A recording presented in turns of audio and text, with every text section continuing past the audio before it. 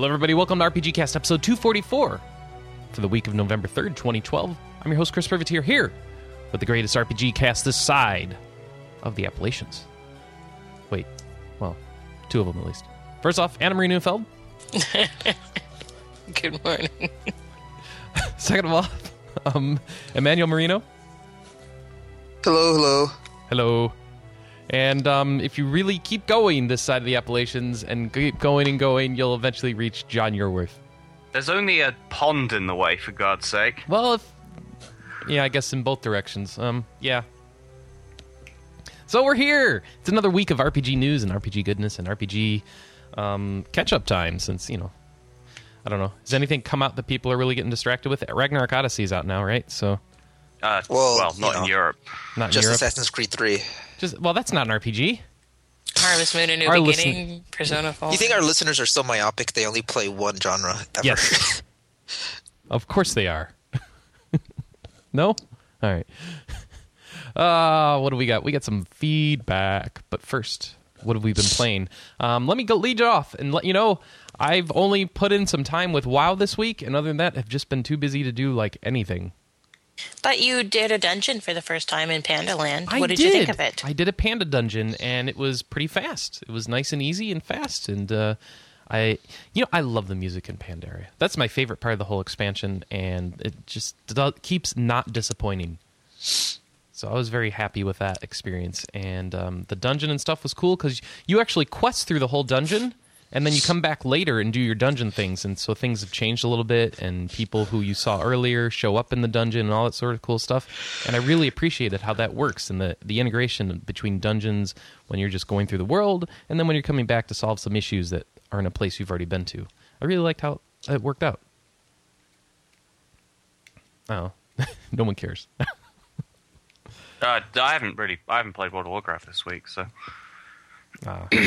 And I only did one dungeon, and that was the one I mentioned on the cast about a month ago now. Mm-hmm. The one with the beer elementals. Oh yeah, I didn't do the beer elemental dungeon. I did the temple. Nah, I haven't done that one yet. Yeah, my dungeon had the Jade Dragon. Anna, what you been playing? Anything? Oops, sorry, I didn't realize I was muted. Been playing lots more Harvest Moon, A New Beginning. I'm to the start of the summer now. I've got, the game has a pretty slow start, so it's like you slowly start to get the people that you need in town to really start to build up your farm. So I finally unlocked the blueprints, which basically lets me build absolutely everything from new people's houses to stuff from my farm. So I built myself a supply shed and a chicken coop and built 2 new houses for people to move into.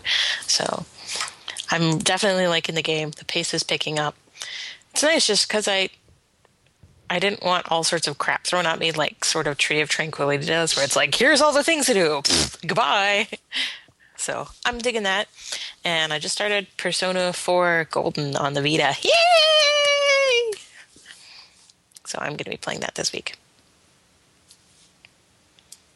And I hope it's going to be as awesome as previous Persona 4, which I didn't get a chance to finish. And beyond that, I've been playing... What have I been playing on my phone? I've been playing another Grand Prix Story, which is another Kairosoft game. And they finally fixed... There's this new game that I heard about on AppsLappy, that it was Dungeon Story. And it was cool, because it was it's like a match 3 dungeon game, puzzle quest, with a little less story and a little more progression and build up of your character. Except the first 2 weeks that I had it didn't save properly. So I was stuck at level 81, and I would get up to level 130 and then turn my phone off. And when I turned my phone back on, I was back to level 81, and I was getting very, very ticked off. And the day I went to delete it, there was a pop-up and it's hey, the game's finally updated. And so I was yay, and now I'm playing it, and it's really good. I'm quite enjoying it. So there has been another game that you've been playing, Chris. It's a Kairosoft game. Pocket Clothier. Yeah. Yes. So it's I built my little fashion shop called Shea Nub, and it is it's currently ranked 300 out of all the fashion stores in the region, and it is getting more and more sales and more slacks. We really like to sell pants at Chez Nub. Yeah. You had that crazy mad rush yesterday when we were eating dinner. People wanted pants and they wanted hoodies, and like nothing was going to get in their way. But are your pants comfortable and easy to wear? They are indeed, and they make you look good when you wear them. So it's very important. So it's a Kairosoft game. You know, it feels like all their other games, and it's really always gets addictive. And you know, it's easy enough to figure out how to start doing better and level up your shops and all that sort of stuff. And that's the thing about all their games. They're always just approachable enough to get you sucked in, and you get that feedback. Oh, I'm doing better. Oh, I'm doing better. Oh, I'm figuring this out. Oh, I'm figuring this out. And I just love how they perfectly balance that stuff to make it not too easy, but not too hard either. It's just right. So love that about Kairosoft games. But if you've played one, you've played a lot of them, because you know if you dissect the game mechanics, you realize that there's a lot of similar elements across all their titles. So yeah, Pocket Clothier, just as good as all their other stuff. So if you want to play that stuff, there you go. Quinn, what have you been playing? No, I got quite the list this week. Let's see. My big import this week was my copy of Zone of the Enders HD arrived. I've already finished the first part of it, because the first game always was ridiculously short. Impressions is, they've done a pretty good job of updating the texture work and the like to accommodate HD consoles and whatnot. The general problem is they've also kept the slowdown from the original PS2 version. What? They emulated that too? Yeah, it looks like it. That's no good. The game still chugs a bit.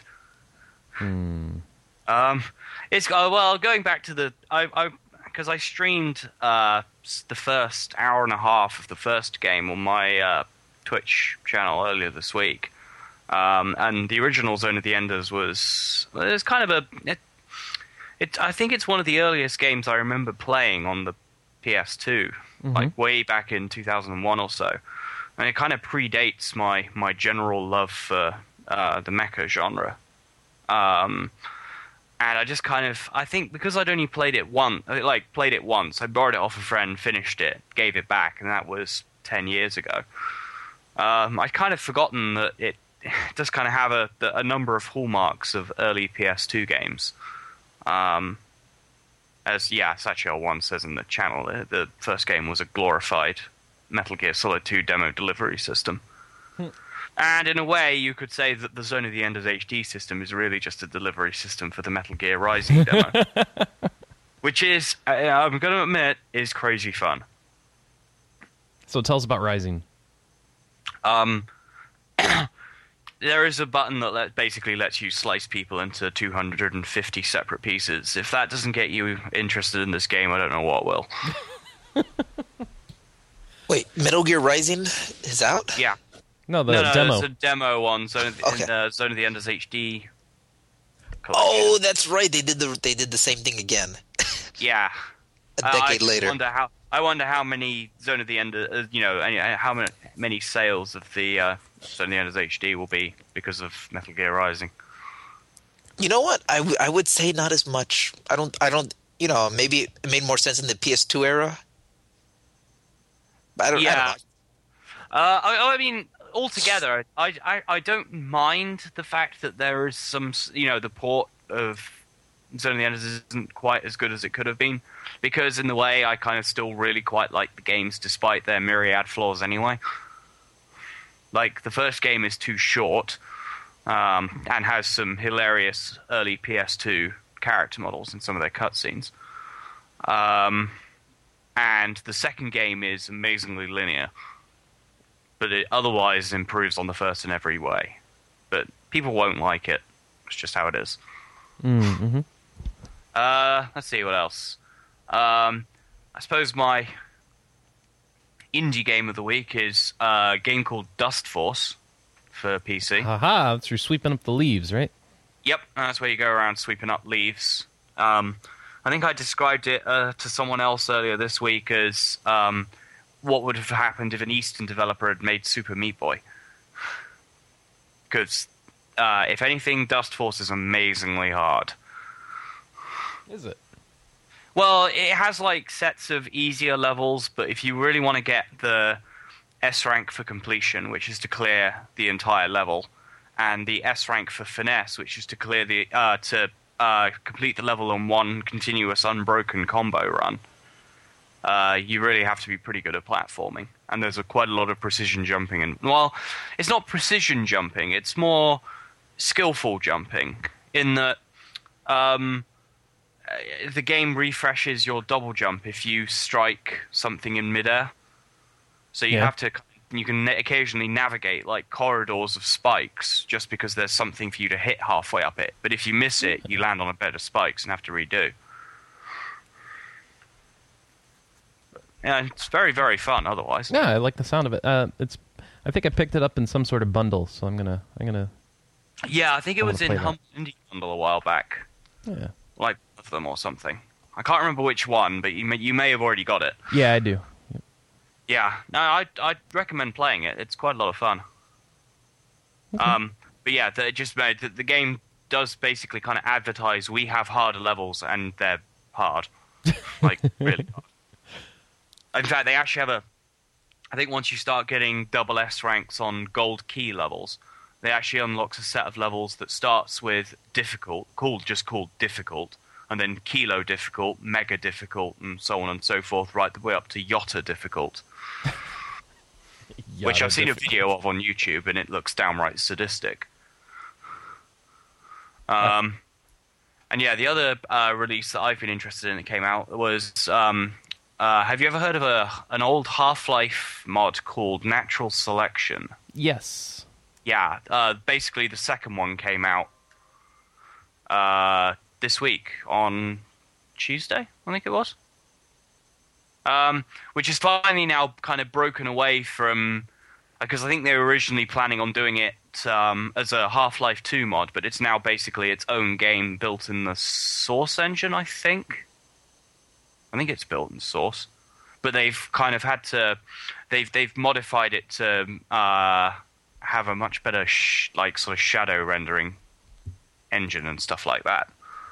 I actually don't know the specifics on that one. But yeah, Natural Selection was a mod where basically you play either on a team of aliens or the team of the Marines to go and to shoot them. It's probably best described as a kind of aliens knockoff. The Marines have access to what you'd probably expect, but also have a kind of commander position who can view the map from a kind of top-down real-time strategy perspective. Who can then place buildings and upgrades and whatnot for the soldiers under his command. In the original game, the Marines had a kind of like team resource system that the commander used, whereas the aliens all had their own individual resource counts, and they kind of operated as a kind of they operated like separate from each other, and you used your own personal resource to evolve into more fearsome alien breeds. You started as this little four-legged thing with exceptionally sharp teeth that could crawl up walls and run across ceilings and could bite people's heads off. And then you upgraded into things like the Fade, which was a humanoid alien that teleported around the place and, well, backstabbed people with their claws, right up to the Onos, which was basically a large ox made of pain who ate things whole. Made of pain, huh? Yeah, basically, if you saw an Onos coming for your base, what would probably then happen is you would then find yourself faced with an intestines texture, which was to let you know you'd actually been swallowed whole. Oh. It was actually possible for an Onos in the original game to swallow Marines whole, and then basically that would instantly kill you after a period of about 15 seconds. If the Onos was killed, then you'd be freed. Excellent. I haven't actually seen that in the new one, but they have basically kind of kept the same, very similar setup for the sequel. It just looks a lot prettier. But they've also changed it now that the aliens also have the commander position, so also have access to the real-time strategy view. But they also have a system similar to how the creep worked in StarCraft 2 for the Zerg, where they place down like little nodules and it extends this kind of infestation, which if you have your graphics set up really high, looks really, really pretty. Because it kind of grows all over the walls and all over the ceilings and stuff. But you can also in the sequel, you can also do things like taking out power nodes in certain rooms, which causes the lights to go out, which makes ambushes a lot easier because they have to turn on their flashlights to see you. And yeah, it's a lot of fun. If you like the Aliens as a film, you could probably get quite a lot of fun out of this one. So cool. Yeah, that's pretty much my week. So how much does this one set you back? I pre-ordered it months ago. I think it only set. I think it's. I wouldn't say it's a full release, but I think it may be in the $30 range. Yeah, it looks like $24.99 on Steam. Yeah, because I said originally they were intending to do a mod, but it's been in development for so long they kind of just upgraded to. So is this one of those games where everyone wants to be on the alien team? No, it's the teams I found while playing online have usually been balanced. So. Because if you're playing as the Marines, you do get access to things like jetpacks, and eventually, if there's one thing that wasn't in the original game, armored, like, the power loader from the first Aliens film. Yeah. Imagine something like that, but armed with dual miniguns. Ooh, that sounds useful. Sorry, second Aliens film. I've been corrected. Yeah, of course. Yeah, you get something like that. So whereas the aliens have like the Dionos, which is still in, the Marines also get access to some pretty heavy firepower. Oh yeah, I see one on here right now. So yeah, but as far as I know, there are no bots. It is online. It is kind of it's a multiplayer game. Mm-hmm. You got to play with other people. But they do offer a like explore mode where basically you can kind of run around the maps by yourself to see where the various nooks and crannies are. Because when you're playing as one of the small aliens, you need to know where things like the air vents are so you can move around the map quickly. So yeah. Cool. It's a lot of fun. Yeah. Did you play anything else?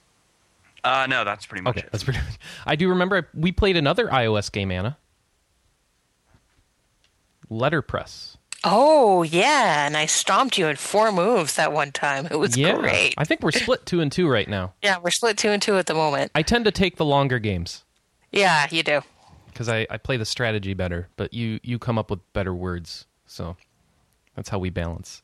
Letterpress is from the guy who made the original Tweety app for iPhone and iOS and Mac.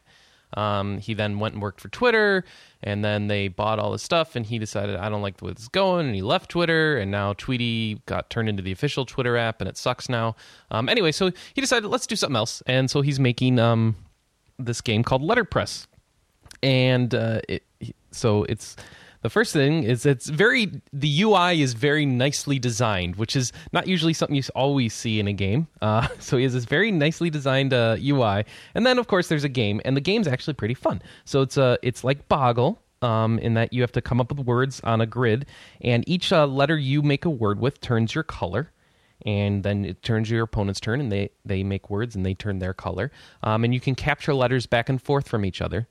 And then the game ends when all the letters have been used once, and whoever has captured the most, and after going back and forth, whoever has the most letters in their column, in their color rather, wins.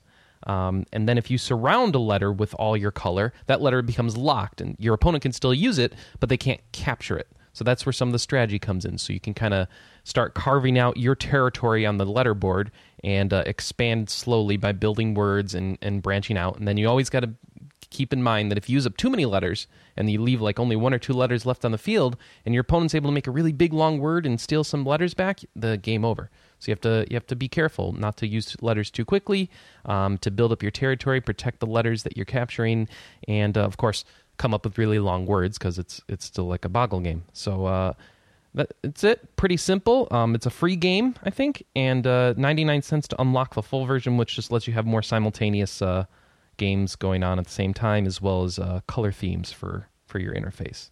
Highly recommended. It's really fun so far. Manny, we should play some games. Are you not in the letter Isn't it games? just the next Draw Something? I don't know. Are all iOS games the next Draw Something? I don't know. Not Square Enix. That's quality things. Oh, I see. You premium priced. Well worth the entry. It's a lot faster to play and more involving than Draw Something, I think, because... Well, you didn't draw something with the right people. Oh. I'd never draw something with me, Chris, is not a good example of how the game really works. Oh, really? Okay. I need somebody who can spend an hour and a half drawing an image and then put the thing that the actual word is at the very last second. You didn't see, like, Noodle or Aram do any of their draw somethings? They're both amazing. Are they? I think that's exactly... Yeah, that's what Noodle does, right? She draws an iPad. Yeah. I'm pretty sure I heard that Aram got his job at Sony because of his amazing draw something skills.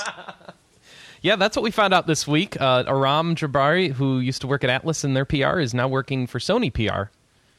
Is he head PR or something like that? Or I'm sure he's higher up classified. there. Yeah, I'm sure. Classified. I'm sure he has a senior position just because of his, just amount of experience. Yeah. Yeah, I got to see the last video he made for Atlas this week. Kind of sad. I can't wait to see him make Sony videos. People have been saying for years, like, why was he... Like, because he is, like, PR's in his blood, and he's quite good at it. So people were saying, why is he still at that small company, Atlas, when he could be, at a gigantic corporation, making a lot more money and reaching a lot more people? Because I think he really liked working at Atlas. Oh, I know he did, but still people said, like, oh, he's a talented guy. I don't see him staying here forever. I don't think he'll be as visible over at Sony, so I think and that's very true. Yeah. I think it's a trade-off. When you work for a bigger company, you work for a bigger company. Yeah. Hey, but who knows? Soon he'll be president of Sony. Manny, did you get to play... And then he'll be selling his Vitas and Bravias. Yes. Did you get to play anything this week, Manny? Not really. Not really? Just a briefly... I watched episode 1 and 2 of Alan Wake. You watched it? You know, the TV show format? Oh, Previously on Alan Wake. Oh, okay. All right. So I watched episode 1 and 2 of Twin Peaks meets Stephen King meets The Twilight Zone. Is this actually a show, or are you just being cute because you played through it? I'm confused. The format's very much a TV show. I mean, that's how it's designed. It's like episode 1, and then at the end of each episode, you get like a credit sequence and a song, and then the next episode it goes previously on Alan Wake. So, yeah. I should actually play that at some point. Did you buy it a long time ago too? I did. Yeah. Did you pay full price? I did. Yeah. This is a similar reason why you say you don't play Asura's Wrath, you watch Asura's Wrath. Well, you really do watch Asura's Wrath. Especially when I'm playing it and you're watching it. I know. But it still counts as playing it, in my opinion. So, Chris, did it make you sad to find out that you could have bought the collector edition of Alan Wake for like $20? Yeah, it did, because that's the one I got. Yeah. That book is nice, though, at least. Yeah. It's a nice book. That's all.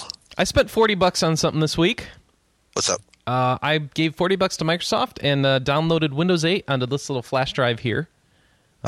Which I got a 16 gig flash drive for $10. I like how flash drive prices have come down. I haven't bought one in a long time. And I got a big old flash drive. Anyway. I don't need to buy flash drives anymore. I just go to E3. Yes. Well, you don't get it 16 gig ones at E3. No, but they've been going up to 8 the last couple of years. You got an 8 one? Yeah. I could have used that instead of buying one then. Actually, most are giving out 8 now. Like, I think the World of Tanks people, World of Warplanes give out 8 gigs. I didn't get... Yeah, anywhere that Brian's worked, he switches them up to 8 gigs just because it's the most useful one. Well, I don't get any of these flash drives. Apparently, Are you that sad? I Yes. mean, goodness sake. You got better things to do at E3. All right, you're right. I do have better things to do at E3. And I installed Windows 8, and oh my gosh, what a jarring experience when you're used to Windows since, Windows 3.1 to go into Windows 8, and then it's like, welcome to this start menu. There's a desktop over here, and you don't know how to navigate to any of your stuff. Long and short of it is the Windows key is your friend, And if you're used to Windows 7 interfaces and Windows Vista, you press the Windows key and just start typing. Even though nothing comes up on the screen, it just takes you to the Windows interface. Start typing for that program you want to launch, and it will come up. Just trust that it's okay to start typing. So, well, once I figured that out, and I was able to navigate just with the keyboard, because that's a big deal to me, I'm cool with it. But do you like it? I like that I'm on the latest Windows. Okay, so that's a no. You had like 5 opportunities. I'm cool with it. I like that I'm up to date. I can use it. But but the lack of a start menu has allowed for profiteering, like the link I've just posted in chat. Yes, Stardock have got a $5 start menu that looks really pretty. If you don't want to pay money, classicshell.sourceforge.com is a free start menu replacement and is really good and gives you a ton of options. So those are 2 options right there to get your start menu back in Windows 8. Stardock.com or classicshell.sourceforge.com. So there's your start menu profiteering, and it's just going to give me more and more of that. But honestly, now that I figure out how to navigate with it, I don't need the start menu. Because I don't like to navigate with the mouse anyway. So I for a long time, and OS X lets me do this too on the Mac. I type in what I want to launch and hit enter, and that's what I'm used to. So Windows does give me that. Once I figured out, I just needed to start typing and trust that it's going to work. So what I've been going through the store. That was like the big thing that pushes me over. Is like there's going to be all these releases on the Windows 8 store, and I want to be able to have access to them because Skulls of the Shogun and stuff like that. I want to be able to get on my computer. You need your flashlight app for your desktop, that kind of stuff. Flashlight app for my desktop. 20 different kinds of solitaire. Yeah, there are a lot of solitaire types. That's actually true.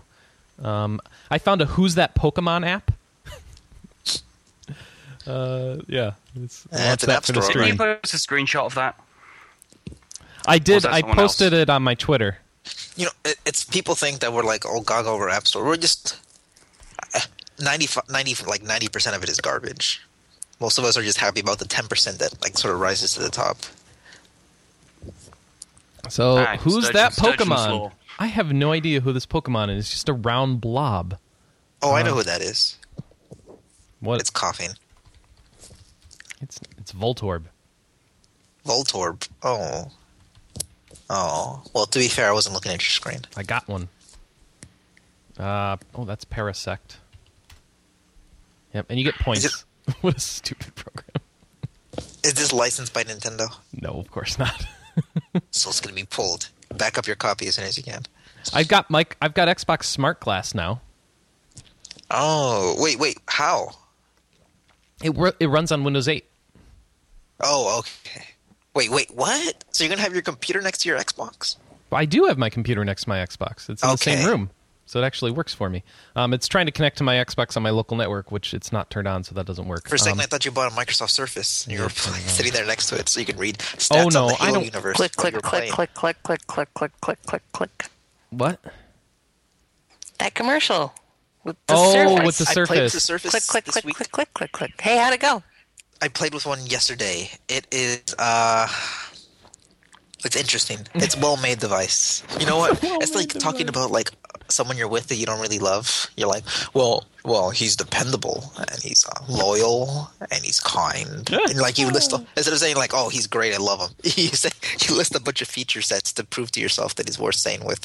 It's kind of like that. It's sturdy and it's well made and it's I don't know. I just didn't like it very much, to be really honest. Especially I tried holding it in portrait mode. It's just too long. That's not a device meant to be held in portrait. It's a landscape only machine. Oh. And I tried those little keyboards out. The felt one, I can type with it, but it feels awkward. It feels like you're touching, like using it. It's like it's like typing on a screen, but expecting you to move as quickly and as like familiar and as you're used to with a normal keyboard. It just doesn't quite work out very well. But the clicky one, I found a lot more useful. The more expensive, thicker, clicky one, that one is I could actually use a little bit more usable. And I don't like that the little flap just sort of opens. It's weird. You guys don't have a Microsoft Store in Madison? No, we do not. Okay. Got an Apple Store, and they were busy selling the iPad minis this week, but Nothing. Did you see lines? I actually didn't go because I just don't care. I just failed my My Little Pony trivia quiz. Another Windows 8 app. Fine Windows 8 app. Chris. Yeah. Your brony status has been revoked. Sounds good. So we've got what is in this stupid store? Angry Birds Space is getting the top billing in the Windows 8 store right now. Oh, and I signed in with my Xbox Live account, and it didn't even ask me to make like a login like I'm used to. So like I'm logged into my friends list and stuff on my Windows machine, so that's kind of neat. So I can see. So you're gonna spy on all your Xbox friends all the time? Yeah, I can see this dude's playing Borderlands 2 right now. But I think the first day I signed in, I just saw 3 friends are online, and they're all playing Borderlands 2. So it's like, well, that sure give me a lot of insight into my friends list here. Well, I'm curious, will this encourage you? I mean, is this in any way encourage you to be more tied into the Xbox ecosystem or experience? I don't know. There's Pinball Effects 2 for my Windows machine. That's kind of cool. Well, because now you get achievements for any of those games, and you have Microsoft Glass, Dude, which lets you tie in more into the games. I was getting achievements for Minesweeper. Yeah.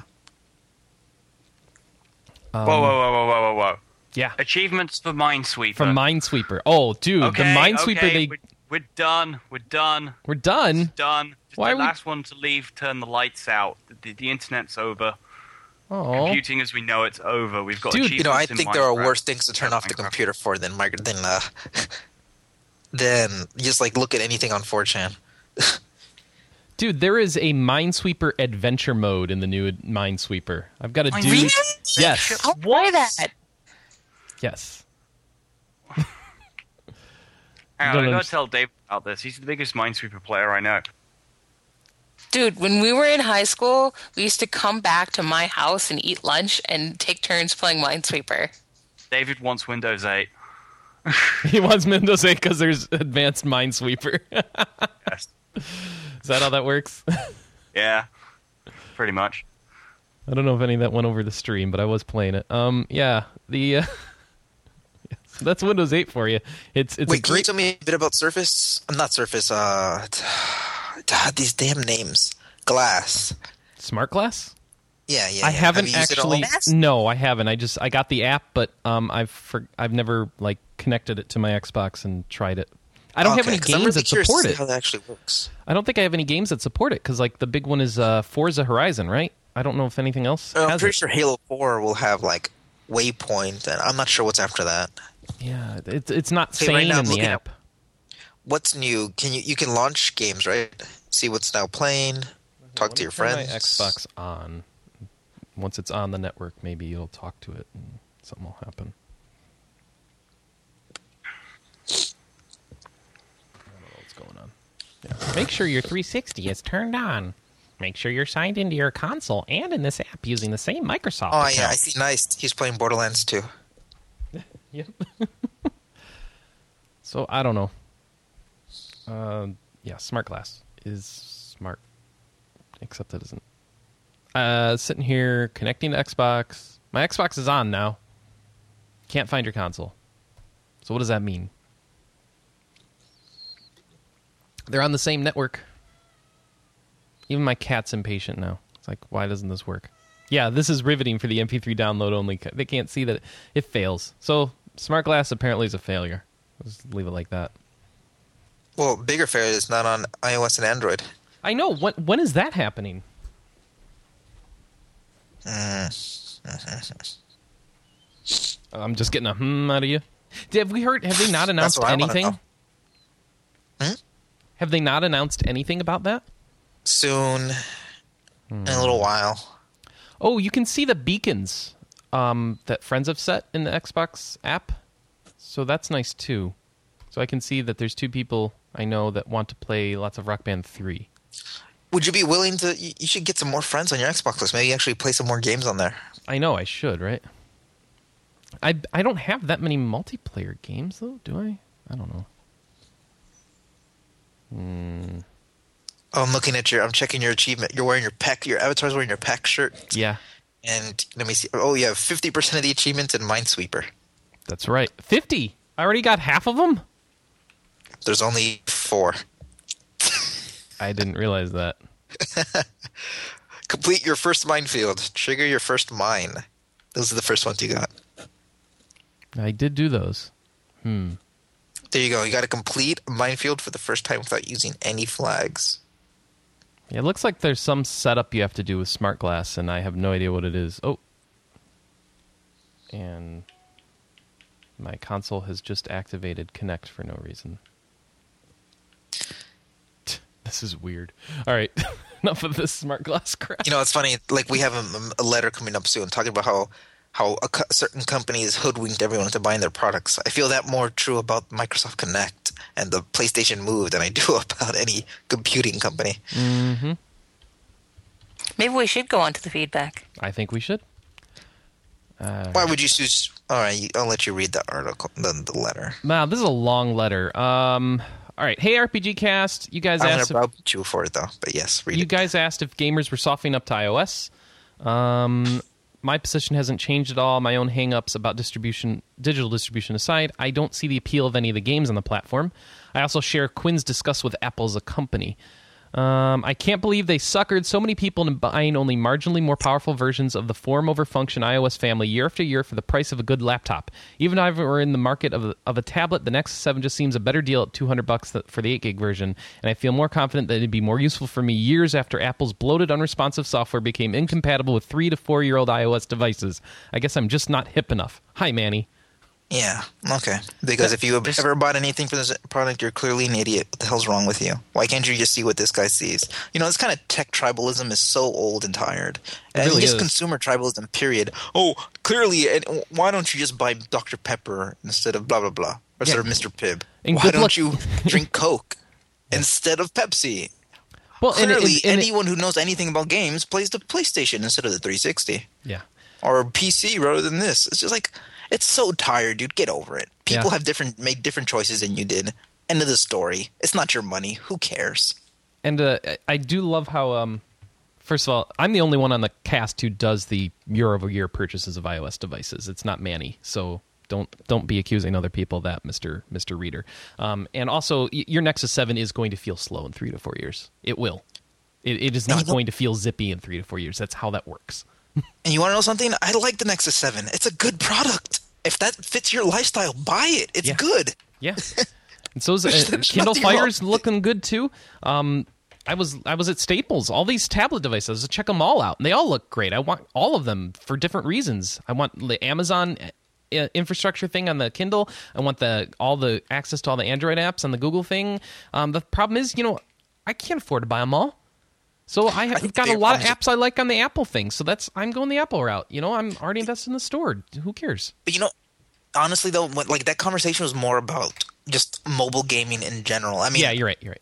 it was about Android too. I mean, if that's your platform of choice, it was about Windows mobile phone. I mean, I was just thinking about like whatever device you have, are you more interested in playing games on a touchscreen on the go than you were before? More than clearly Android's a superior platform or any of that kind of stuff. Yeah, that's fair. Because honestly, these games come out everywhere now. It's like there's no real reason to pick one or the other unless you're tied into it already. Anyway, I just get tired of these kind of like this tech tribalism stuff. I mean, I used to hear people say the same thing about, oh, why are you on a PS3? Don't you know the Xbox is the better experience because the gold is a blah blah blah? And then it's like, oh, okay, whatever. Regarding Windows 8, I can honestly say this is a total disaster. The problem isn't so much glaringly obvious attempts to copy Apple, but the fact that it is so unsuitable for desktop use, it's laughable. I can't believe Microsoft got rid of the Start menu. There's absolutely no reason for anyone to use Windows 8 at work. I'm using Windows 8 now, I can say, Mr. Reader, and it isn't a disaster. Yeah, the front-end interface, this Start menu thing, seems kind of superfluous. I don't know that it's very useful on the desktop. But I'm going to get used to it, and it really doesn't matter because I just use it as a launcher for programs anyway, which is all I was using the Start menu for. So I actually don't miss it that much, and I kind of want it at work now. So I have one interface to deal with. And in addition, I will say though, yeah, go ahead. that the Start menu did work well on the Surface. It works fine on it. That's the problem though. It works just fine. It works great on a tablet. Yeah, it makes a lot of sense there. Yeah, it is better for that. You're right. It is designed for the tablet.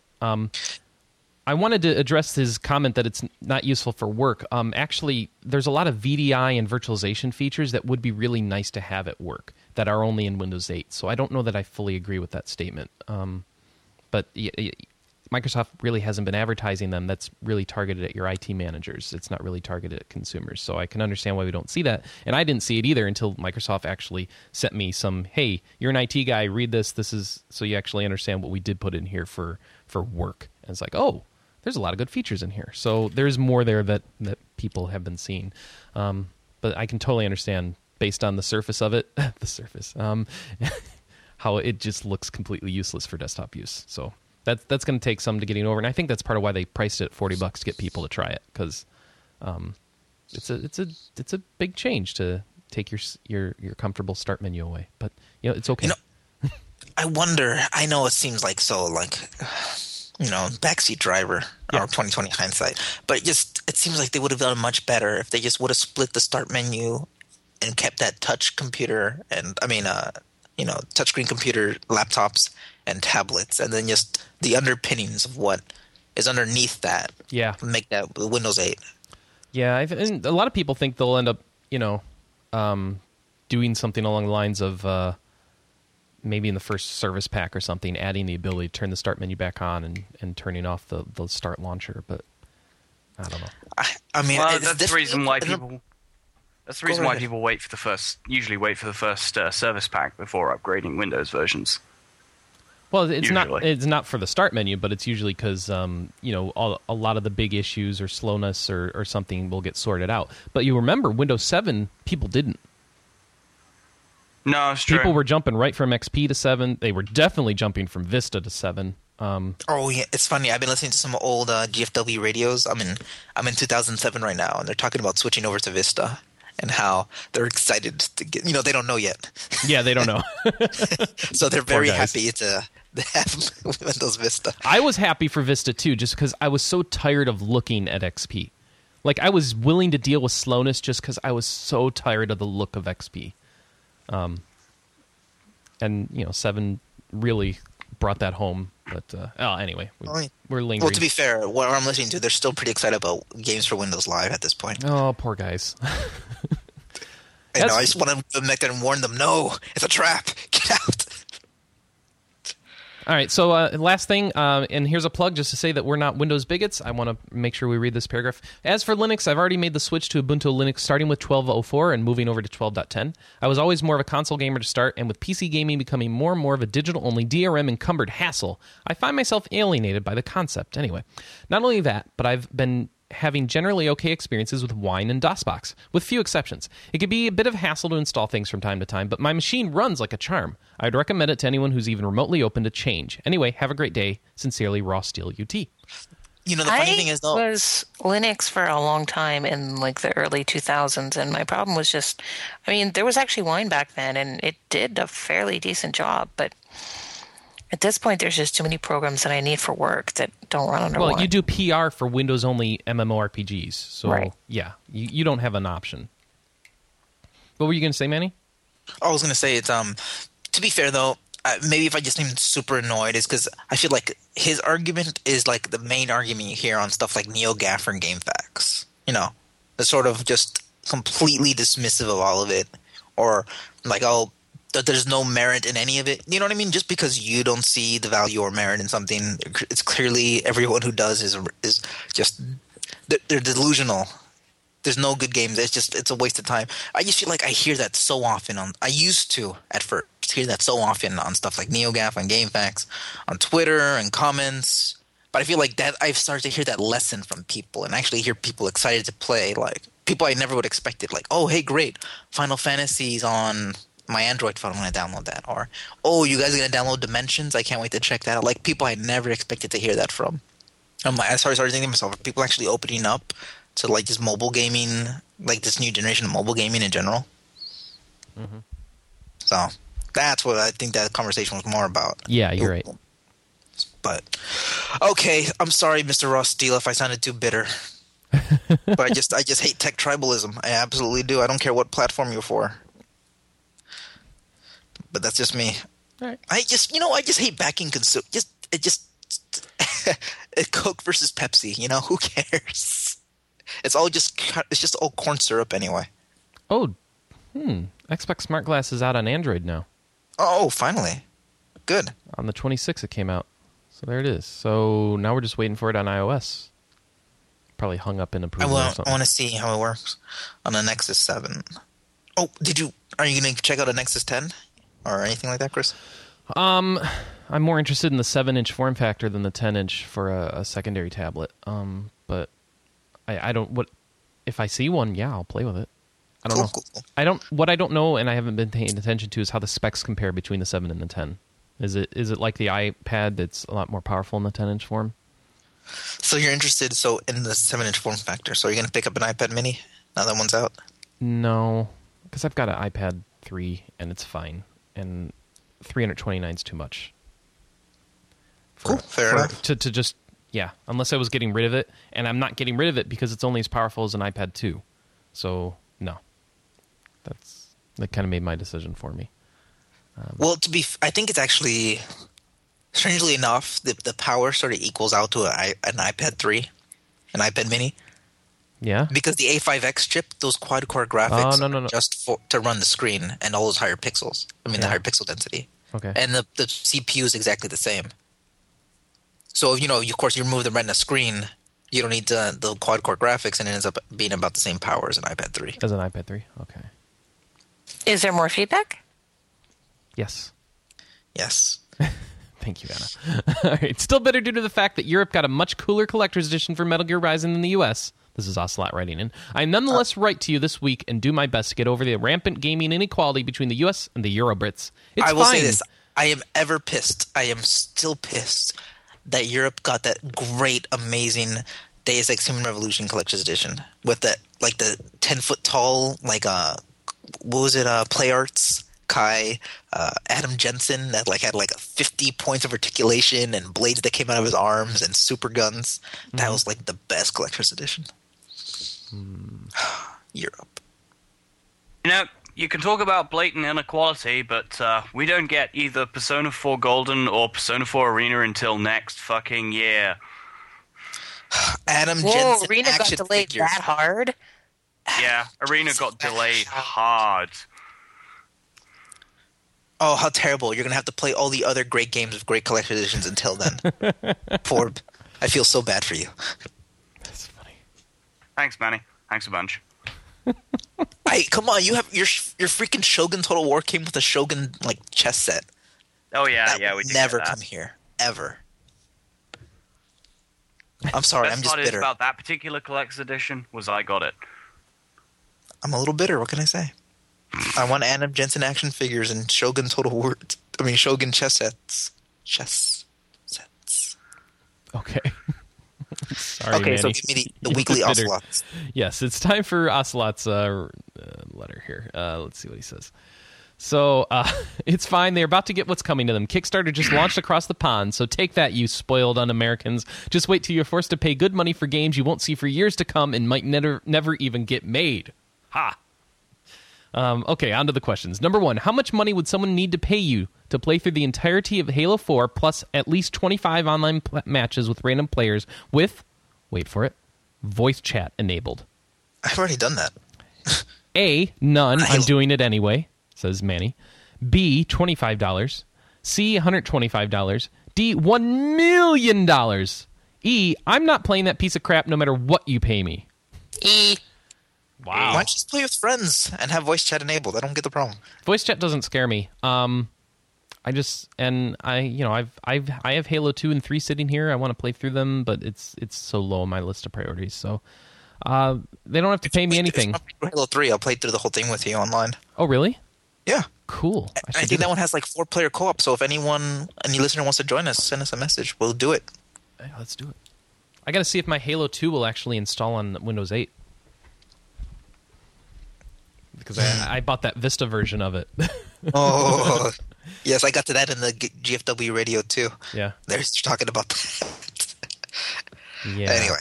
All right. In honor of the best holiday ever, Halloween, if you could magically have any DLC costume / outfit for your party of Final Fantasy VII heroes, what would they be wearing and why? Actually, I got a good one on this one. In honor of that video that a friend of mine put together for an anime convention, we put Cloud in the little black dress, and we turned Eris into a zombie. All right. Wait, I'm curious. This question seems oddly specific because at first I'm like, and what magical DLC costume would you have, like for a game character or whatever game? And then he says 7. Is there something I'm missing? I don't know. I'm wondering the same thing. He likes Final Fantasy VII? I think But it so. just seems odd. Yeah. Like over a decade later, hey, let's think about costumes for FF7. Yeah. But that's just me. You're right. Because it didn't come out that long ago on PC. And they could actually put DLC into it that way. I guess. All right. Actually, I was just going to say, go play Costume Quest. That's like a little Final Fantasy, and it's all Halloween themed. Dude, my Xbox just connected to my Smart Glass app. Oh, right, what happened? What happened? I don't know what to do. I've got a remote screen, so I've got the buttons, the B, Y, X, and A. It's on my screen, which is not very useful because I don't have a tablet. So I've got a mouse and I can click the A button. Why do I want this? Watch Game of Thrones and then tell me about the history of Of Westeros. Yeah, there you go. Oh, let's see. So let's start a thing. I don't know what to do with the thing. So I can go to the dashboard. Okay. What does that mean? I can do remote play on my 360. I can start up Rock Band 3. I can start up Netflix. Play on 360. There. So I just remotely launched Netflix on my 360. But at that point, couldn't you just watch it on your computer? Yeah. I know, right? This just seems so utterly superfluous. I can bring up the guide. This is much more useful as a tablet. Makes no sense on the computer, is what I'm going to say. It's admirable, the idea that you buy one app in the Windows App Store and it works across all of your devices. But then you get this weird situation where you get like flashlight apps and Microsoft Surface apps on your desktop, which make no sense whatsoever. I can't imagine like saying, "Hey, quick, throw me your monitor. I need to go check something in the garage." So what's Ocelot's next question? I do have one question about Ocelot, though. But the way he asked about Halo 4, is he saying Halo 4 is going to be bad, or just the voice chat's going to be bad? I don't know. Okay. I think he's excited for it. I think he likes Halo. All right. Then, dude, send me your info. We'll play some Halo together. There you go. Number 3, Disgaea D2. Who's super excited? Who's ultra excited? Who's mega hyper 9999 million excited? Didn't we cover this last week? We did cover it last week. Nobody's really super excited, but I'll play it. Okay. I wanted Disgaea 2D2, if you remember. 2D2. Yes, you want 2D2. Yeah, because I don't like the original character. So the That's acronym would right. be D2D2? Yes. Not R2D2. Which leads us on to the next question, actually. So, undoubtedly, the biggest news of the week is that Disney just bought George Lucas for $4 billion. No, they bought Lucasfilm. But in your snarkiest voice and most dastardly attitude, say something witty yet biting about this mega deal. And you can't use the one-liner about how Princess Leia is now Disney's newest princess, or how the seventh Star Wars movie can't possibly suck as much as the last 3. You need to be more clever than that. Minnie Mouse in buns. Ooh. I saw a great Goofy / Jar Jar mashup. Goofy shot first. Goofy Scott. I want to see Star Wars Disney. I want to see all of it. I want to see the Mickey Mouse parody as acting through the Star Wars stuff, but with Disney characters. I want to see the news movies. I want to see somebody give a new take on it that it isn't George Lucas. Yeah, because quite frankly, he's right. The last 3 movies sucked. So a 7th one, it can't be worse. It's really true. I wonder, though, what does Episode 7 really mean? Well, does that mean it's taking place after the original trilogy? Well, it sounds like a completely new part of the mythos. Yeah, it sounds like they're not going to do the not original. using anything that is Yeah. currently in established canon. Yeah, none of the 7, 8, 9 original plans. It sounds like are going to. Nothing up to If 15. you say Episode 7, you think like a continuation of this saga. It You should know what I mean? be, yeah. But it sounds like it'll be a whole new generation of stuff. It's So gonna. like, say Oh Final no! Fantasy, It's Star Wars: The Next Generation. Who is Wesley? Shut I was up, about to say, though, Wesley. if it looks anything like Star Wars 13... See, it's awesome when Quinn does it because he's British. Yeah. What are you saying, Manny? If it looks anything like Star Wars 13 does, and goes in that kind of direction, I wouldn't mind at all. Star Wars 13 13. looks... It That's doesn't that even really video look game, right? like a Star Wars. It looks sort of like a Blade Runner across Star Wars. You know? That's the video game, the next gen Star Wars video game. Yeah. Yeah. So Josh Whedon. Ooh. I think he's busy with Star Trek, but that'd be awesome. Right. Have the same guy Let working on J.J. Star Abrams. Trek and Star Wars movies? That's J.J. Abrams. Oh, you're right. So Joss Whedon... Is busy with Avengers. Nah, he's not that busy. Yeah, He's let's get totally him. doing Avengers too. Yeah, but that's like 3 other movies out before they do that. They got an Iron Man movie and a Captain America movie and a You know what, though? Thor movie. It's going to be Clone Wars, I bet you. It's going to be what? I bet you it's going to be something clone related. Clone Wars? Oh, but that wouldn't be 7th. Nah. They should just make movies version of the Timothy Zahn novels, shouldn't they? Oh, They said no to that already. That's too bad. All right. Anna, you're just pooping on my parade over here. Sorry. All right, number 5. Funniest gaming apparel you own. T-shirt, PJs, night socks, whatever. What does it say on it, and why is it so darn funny? I've got Pac-Man underwear, but it doesn't say anything. I think it says something about you.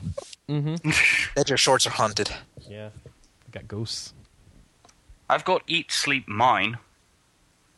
It's a Minecraft t-shirt. I got a nice Portal 2 shirt that's got a mouse using the Portal gun to get through a maze and get to his cheese-made companion cube. I like that shirt. Most of my gaming-related like t-shirts and stuff aren't really witty per se. They're just sort of gaming-related t-shirts. I think the best ones I have in that category are the ones I got for the Speed Demos archive. When they do their yearly charity marathon, usually also commission a special T-shirt which has a group of characters featured in the marathon, all sitting around a TV. And I have the one from both 2011 and 2012, as does David. Cool. Yeah, those are kind of cool because they are pretty much one of a kind as well. Do you have any witty gaming paraphernalia, Manny? Witty gaming paraphernalia. You know the weird thing is, I'm just, you would think I'm like one of the biggest gamers out there, right? Yeah. But I like keeping gaming stuff separate from my real life. Mm-hmm. I just, something about it, I don't feel the need to wear the Mario Brothers suspenders or like a controller belt buckle or any of that kind of stuff. Loser. Wow. You wound me. I will say though, I do have quite a collection of video game themed pajamas though. Mm-hmm. Just stuff you collect at E3 and stuff. I wouldn't mind some video game themed pajamas. My current pajamas are boring as shit. Okay. They're like, sort of semi-cheap ones that I bought from Marks and Spencer's. Oh, mine is just like outdated games. Like, let me see. I currently have, I have like an Uncharted 2 sack shirt. You know that shirt? It's like a brown sack. No, I don't know that one. Yeah. All right. Oh, like Next sack, question. like Sackboy? No, it's just this ugly brown shirt Oh. that they made everyone in Sony wear during like 2 years ago or 3 years ago when Uncharted 2 came out. Mm-hmm. It's the most hideous shirt. I use that a lot. Yeah. It's like a brown sack. All right. That's his last question. He says, please email me a copy of Borderlands 2. Signed, Austin. Hey, you email me a copy of Borderlands 2. All right. With that, it's time to transition to our MMO in a minute. Anna, take us home. Sure thing. Let me just tab over to it. Boop. Top headlines for the week of October 29th. While Miss Pandaria editorials show how weather shaped up and influence of the game, compares how rich is the richest 1%. Lord of the Rings releases their beta Mac client. Silk Road R launches Tier 13, the most powerful weapons and equipment ever. Rift Storm Legion holds quote-unquote open beta. Aladd's Online launches their fall update. Star Trek Online details Season 7 update promises Season 8 for early to mid-2013. EVE Dust 514 will stay in beta until 2013. Final Fantasy XIV, A Realm Reborn kicks off alpha testing. Really good editorials all around the sites this week on sort of the industry in general.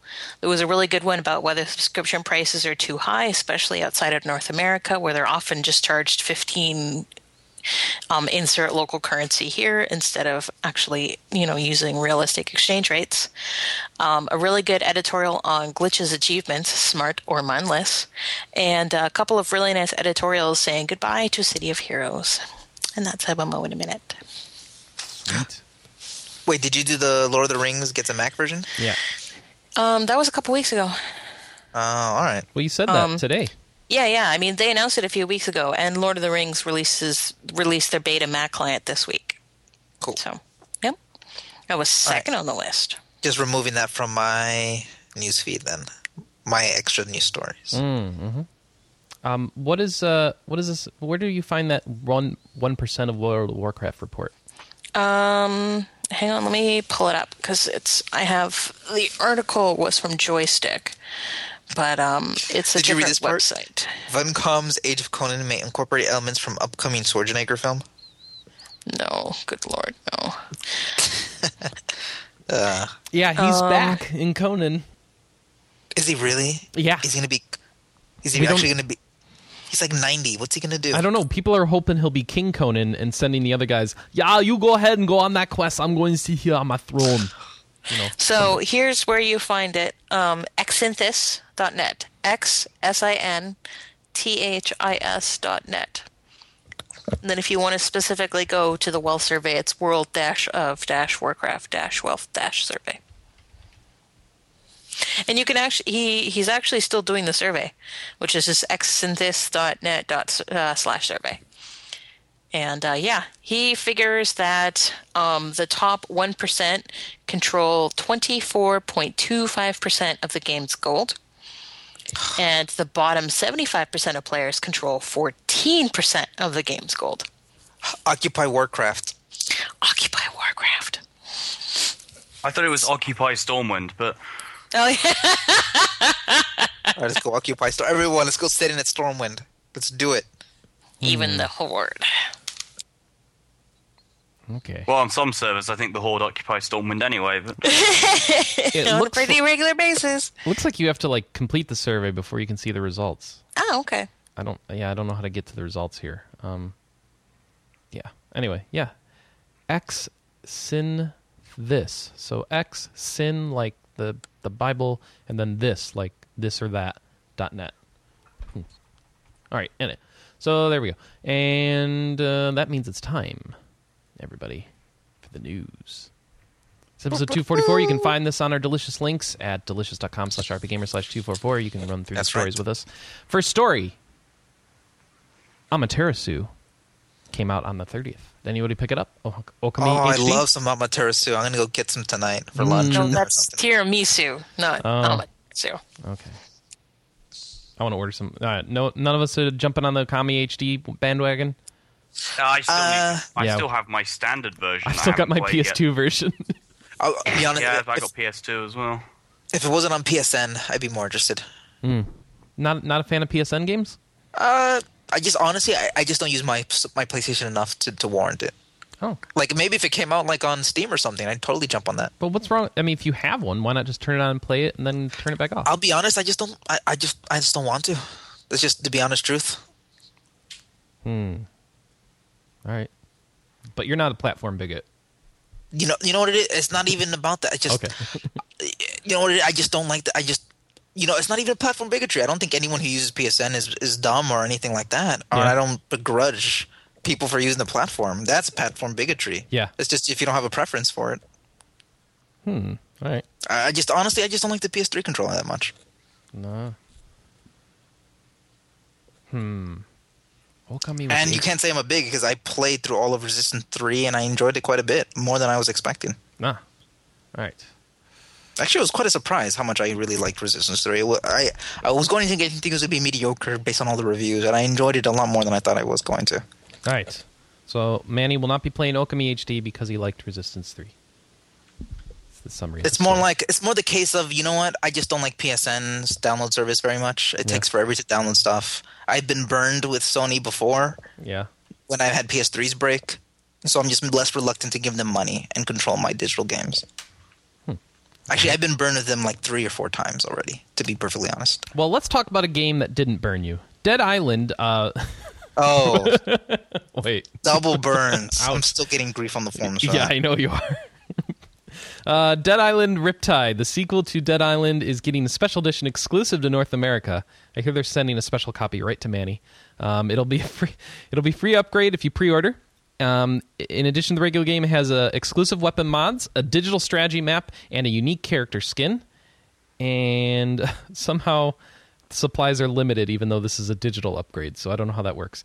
And let's see. Oh, we have release dates. April 23rd in America and April 26th in Europe. So there you go. Dead Island Riptide. All right. Wow, it's just one game that disappointed people after another this week. Dragon Quest VII has some news this week. Dragon Quest VII is getting a remake. So apparently Square not content with just shoving Final Fantasy III down people's throats, even though they don't want to play it. Now shoving down the Dragon Quest people don't want to play down people's throats, right? No? Is that too strong? All right, Dragon Quest VII is getting a 3DS remake. This is the game that came out in 2000 for the PlayStation. It is being remaked by Arte Piazza, the team that made the Dragon Quest IV through Dragon Quest VI remakes on the DS. Yuji Horii is still overseeing game design and scenario, and it will be released in Japan on February 7th. We have no word of an English localization just yet, but people are very hopeful because this is a game that really suffered, I don't think necessarily because of a... Well, there are a lot of issues with Dragon Quest VII. One, it's an extremely long game, but the U.S. version especially, and I assume the Europe version too, the localization got kind of cut off halfway through, or three-quarters of the way through, and a lot of the text revisions and stuff worked on by our very own Michael Tidwell, actually. He was working at the company that was doing the localization. And Doug, actually. Oh, and Doug. Yep. We had 3 staff members on total that worked on it to some extent or another. Yeah, a lot of the final work they'd done on the game never got integrated back into it because Heart, I think is the name of the company that actually developed Dragon Quest VII in Japan, they broke up or disbanded before all those changes were integrated, so they had to release the last version of the game that they had put out. And that's what we got here in the U.S. And so hopefully now we'll get a full-on remake, hopefully a whole new localization if this gets announced, and then maybe people can experience Dragon Quest VII in a not-so-disappointing form. So ultimately, I remember this game not getting all the pleasant reviews, but I think people are actually hopeful that this might clean up some of the problems in Dragon Quest VII and put out that game in a better form. So people are excited about it. I know Maxstorm is, and Michael is. I don't know about other people on this podcast. I'm definitely excited for it because, I really like the game, but it slogged. It did slog? All right. And that's not the localization's fault. That's just the game's fault. So no, the localization really, really made it slog. Oh, the localization made it slog? Mm-hmm. Oh, because it wasn't interesting to read? Right. Got it. Okay. Final Fantasy XIV. It's just the row of games that have sordid histories behind them now. Final Fantasy XIV... It's got a date for when it's being reborn. That's November 11th. And just so you know, character saves on October 31st were the last day that the character saves were snapshotted. And those are the ones that are going to be brought forward into Final Fantasy XIV Reborn on November 11th. So, unfortunately, we didn't get this to you ahead of time. But just so you're aware, your character as it was on Wednesday is how it will show up in 14 when it relaunches on the 11th. And contrary to our... what we said weeks ago when we were wrong about it, your save stuff is coming over to the new game. So that's all we know. And let's see. Oh, you can become an alpha tester in the game in the meantime. They handed out invites for it at Distant Worlds yesterday. And they're doing very, very, very tiny waves online. Remember, this is what I talked about in the MMO in a minute. Oh, no, I didn't. You went really fast. So you need a good computer. It's a minute! Yeah. Wow, it recommends to have at least the graphics card that I have. So that's not a good sign for me. I only have the recommended card. I need 14 is a beast of a game. It really is. I need new hardware again. Even the old version, it did look pretty. Yeah, it does. And it still does. And it's just crazy, the requirements of that game. All right. Speaking of old games, Skyrim coming back out in Europe again. So they've released a special premium edition. Seems a little late, right? But I guess this is kind of a Game of the Year sort of thing. No, because it doesn't have any DLC. Oh, it doesn't have the DLC. All right. So here's what you do get. It is coming out December 7th in Europe, in Germany, Austria, and Switzerland. It'll have a map, T-shirt, postcards emblazoned with concept art, and the Infernal City, an Elder Scrolls novel, and a PC bonus disc that has trailers, walkthroughs, music, and a 600-page strategy guide ebook. There's nothing about DLC, as Manny mentioned. I hear that novel is pretty bad. Oh, and it will also be out in the UK. Yes. Isn't that part of Europe? Yes, but it's not all of Europe.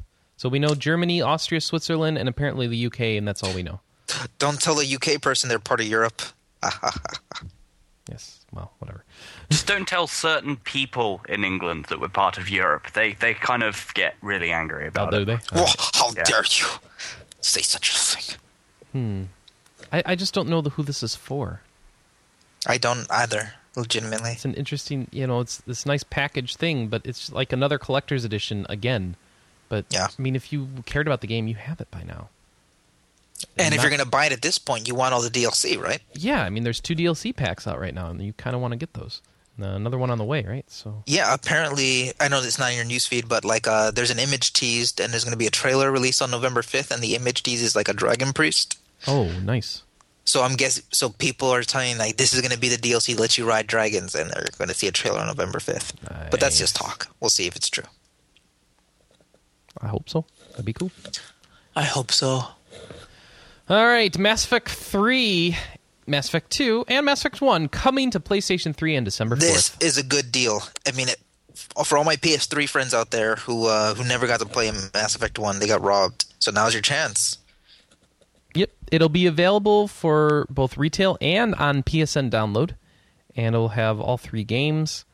Let's see, Edge of Reality is doing the PS3 port of the original Mass Effect game. I don't know who they are. Are they good, or is it? I've never heard of them before. Okay. BioWare says the PS3 version runs pretty damn well. That's their quote. Runs pretty damn well. Okay. They didn't say flawlessly, though. Yeah, I don't know. Mass Effect will have Bring Down the Sky DLC integrated into it. Pinnacle Station you'll have to buy. You know what? That's the time attack challenge, right? I remember you told me. I remember Pinnacle you bought Station it. it's supremely disappointing, so don't bother, Okay. is what I can tell you. Both Mass Effect 2 and 3 will include, it says, whatever DLC was included in their original retail releases. I don't understand what that means. So wait, remember when Maybe 2 the day came out? one. Oh, 2 had all the DLC, right? It had Kasumi and Shadow Broker, I think, Okay, just those 2? and Overlord, but none of the gun stuff. None of the guns. Okay, that's okay. That's the important stuff from 2. I could be wrong, but it was a good deal. Yeah, what about 3? Did 3 come out with any DLC? No, it didn't come with anything. So that won't have any DLC on this. Yeah. All right. Unless they're being supremely generous and giving you everything that came in the collector's edition. Ah, okay. That would be nice. So we need more details on that. Oh, but it's a great deal.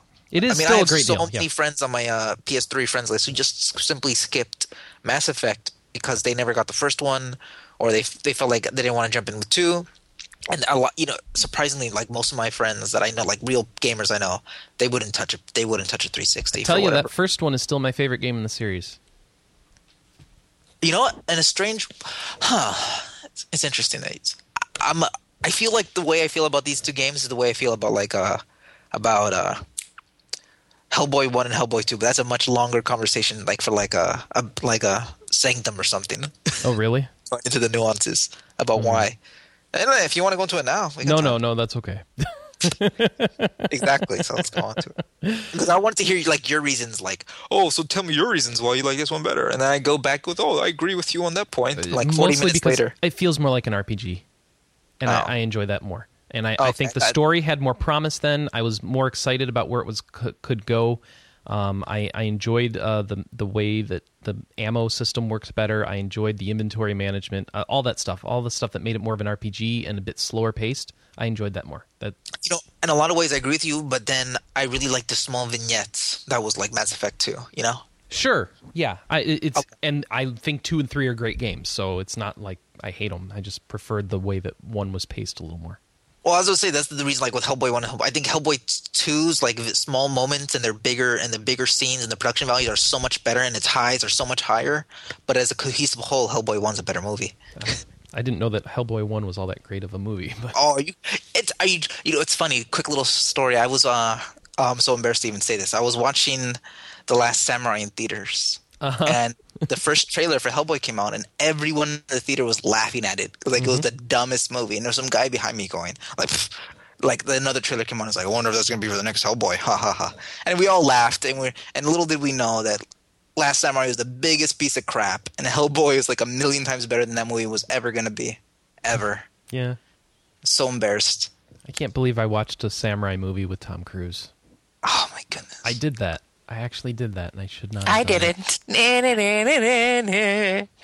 the worst part is they tricked everyone into sitting there and crying for the samurai, but the end of the samurai era was such a good thing for the Japanese people as a whole.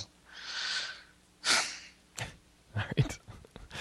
Baldur's Gate is coming back, as we know, and we've learned that the release date's been moved up.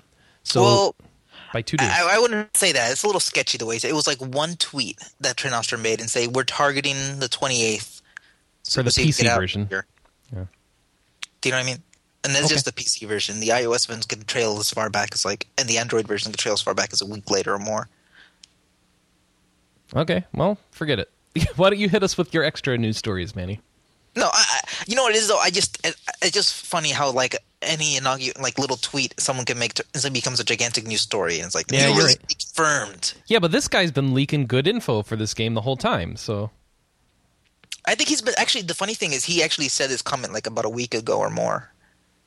You know, we're targeting the 28th. I mean, and he even said the reason why they picked the firm date of 30th was to allow for them to to ship a bit earlier, and get some more positive buzz that way. Mm-hmm. So, I bet you, from what they said though, they're going to be out on the 30th, come hell or high water. So they said, okay, no matter what, they're going to be out by the 30th. Good. He said he won't delay it again. But if everything goes well, do it like 2 days early. Sounds good. All right. So speaking of Halo 4. Yes. I just thought this one headline was interesting. Halo 4 soundtrack is Billboard's highest charted video game soundtrack ever. Can you believe that? Really? No, I can't. The soundtrack made its debut at number 50 on the Billboard 200 and sold just under 9,000 copies in its first week. Man, people are pumped. I had no idea people were so excited for this game. Yeah, I'm looking it up on Amazon. Where's the Halo 4 soundtrack? Halo 4 soundtrack. Wow. Halo 4 original soundtrack. $8. Audio CD. $11.50 to download the MP3s. Well, that's awful. It is. Why does it cost more? Wait, it's more expensive to not get the physical version? Yeah. Yes. What? That's awful. Welcome to iTunes. iTunes sucks. Makes no sense. This is Amazon. I'm not even on iTunes. It's not even on iTunes? No, I'm not on iTunes. I'm on Amazon. Oh, that's even worse. Amazon, I expect better from you. Actually, I buy all my MP3s from Amazon. I don't really trust. I think Apple's prices on MP3s are ridiculous. 99 cents each is ridiculous. No, their album prices are ridiculous. Let's see. I'm going to bring sometimes they're up like $15, $17 for for an MP3 album. Yeah, it is kind of ridiculous sometimes. But they give you the nice little liner or whatever. I don't care. Give me the damn songs. I know. That's why I go to. That's why I go to Amazon. The damn songs. Give me the damn songs. I think Amazon has a much better store. They're cheaper. It's the same quality. They have the Amazon Cloud Player. You can play anywhere. The original soundtrack is $11.99 on iTunes, so it is actually 50 cents more than Amazon MP3 store. Wait. Hold on. There's two of them. Okay, this makes no sense. There's a standard edition with 15 tracks and the book for $9 on iTunes. Uh-huh. And there is the deluxe edition with 21 tracks and a book. Okay. This $8 disc is that's why it's cost more, guys. The MP3 download on Amazon is only the deluxe edition with 21 songs, so you get more. So if you buy the disc, you're getting ripped off. You buy the disc, you're getting ripped off. So here we go. Apples to apples. The disc only version is only 15 cents. It's $8 on Amazon. The download version that only has 15 songs is $9 on Amazon. So it still costs more, which is stupid, but it's not quite as big of a difference. I am curious though. Has an RPG ever made it on this Billboard Top 200? I don't know. The Skyrim soundtrack was stupid release that they never put out widely available on digital. So That's why I brought it up. I don't know if, go ahead. because I mean, one of the things we all have RPGs, right? Is like, oh, this one has the best soundtrack, or this one has the greatest soundtrack, or Right. the most epic score. I'm wondering if a single one of those has ever been big and mainstream enough to make it. I would think it would either be Skyrim or Final Fantasy VII when it first came out. Or maybe 10. I could have seen 10 getting big enough to get on the release. No, I don't think so. No? No. They back when those games came out, the digital soundtrack distribution wasn't really hitting it. So I wonder. I guess an RPG never I has. had to import my Kingdom Hearts soundtrack from Europe, They had a U.S. release of that, actually. but not Canada. I had to import my Kingdom Hearts soundtrack from Japan. I remember seeing a copy of the Kingdom Hearts soundtrack in a Borders, and I've been kicking myself because I never bought it, and I should have bought it that day I saw it because I haven't seen it again. Anymore. They burned all the CDs. That's true, too. You know, it's weird. I remember around the same time as Kingdom Hearts 2, I think Hikaru Utada released her American debut album. Yeah.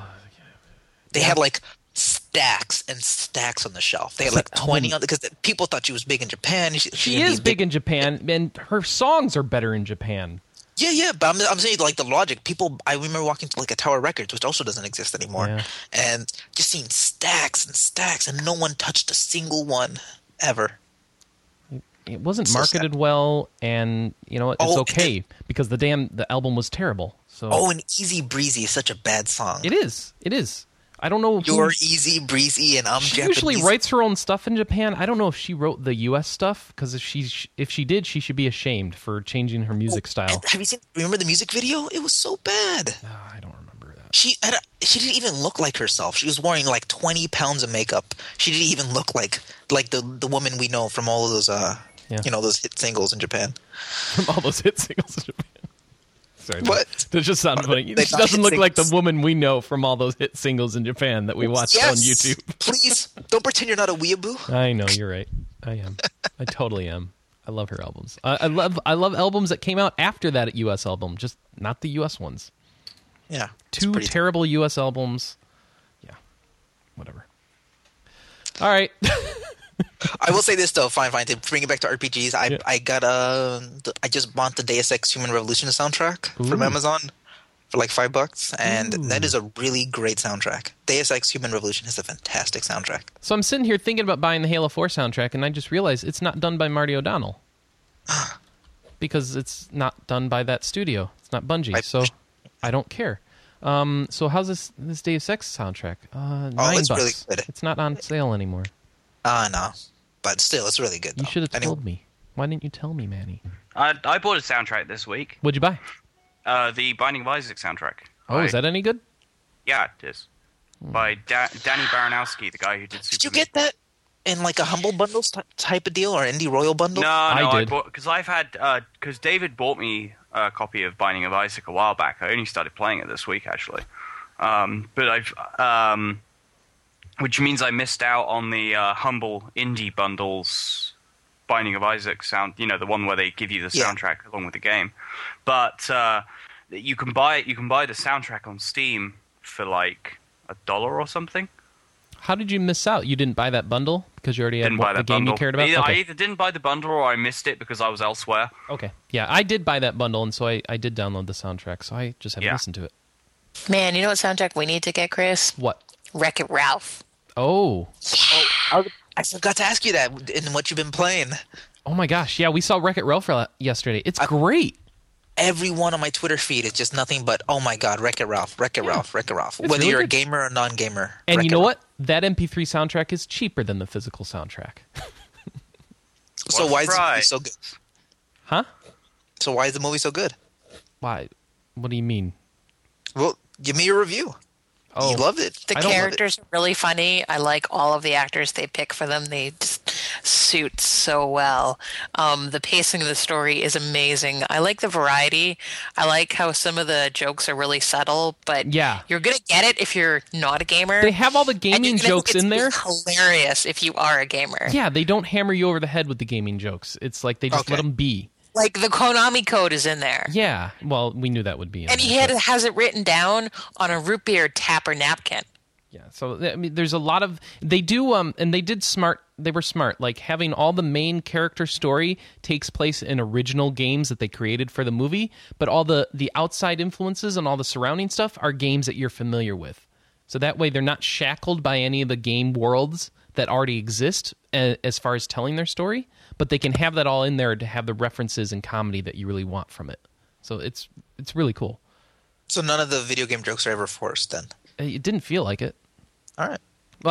I think the Konami code joke was a little forced, Anna, but whatever. Yeah, I don't know. It's good writing. It's funny. The video games references are great, and it's still funny even if you don't get them. So I think that's why it's succeeding. So I highly recommend it. Cool. But just before we go, I know no one ever listens to me with questions of the week. Hopefully you'll listen to me this time. But I want to hear about your favorite video game soundtracks. Like, what are the ones you love right now or prized? Or because we're talking about some ones that are just great, like Deus Ex. So I want to hear from the audience. What are some great soundtracks or RPG game that we just might not know about? Yes, tell us. Tell us. We're not going to get any letters, though. Oh, Anna, they've got the Sugar Rush soundtrack on there. Yay! All right. Sorry. If you've watched the movie, movie, you guys are buying that right now, aren't you? It's done by AKB48. All right. Anyway, so yeah, I think we should wrap up. And what the heck was our title? I can't remember.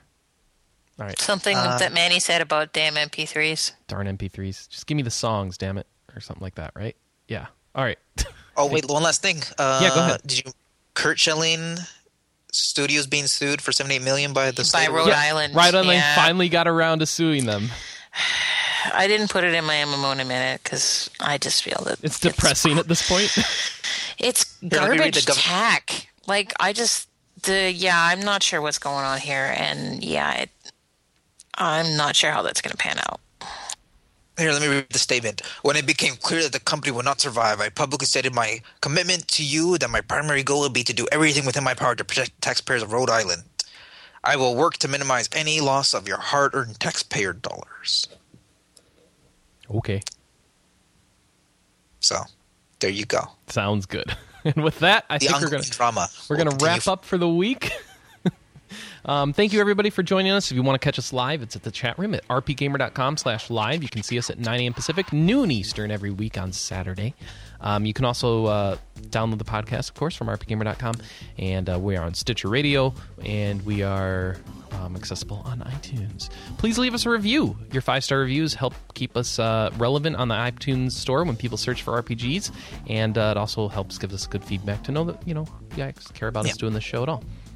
Also, if you want to leave us feedback, the email address is podcast@rpgamer.com. You can also send us a voicemail at 608-729-4098. We'll play it right here on the show. All right, any thoughts before we go? I was on the backtrack talking about Digital Devil Saga 1 and 2, so go check that out. Go check out the backtrack, also available at rpgamer.com. And just so everyone knows, if anyone wants to play along with me, I'm thinking of starting Devil Summoner 2 versus the king, like Raido versus the King of Abaddon. Anyone wants to play with me as like a little game club? We can talk about it on the podcast, whatever. Let's do it. Let's do it. Yeah, set up a thread on the forums. Oh, I should do that. See, people think I hate Sony. And those forums are over at board.rpgamer.com. You can check out latest updates for the latest podcast thread, or over in the review blog section, I think, for where Manny would do. I don't know, where would yours be? I have no idea. I have no idea. Somewhere in the forums. Search for Devil Summoner. I don't know if anyone even wants to play it. Who's even interested? I'm sure they are. All right. Cool. It's time for us to wrap up. Thank you for joining us this week. We will see you next week with another RPG cast. Until then, goodbye, everybody.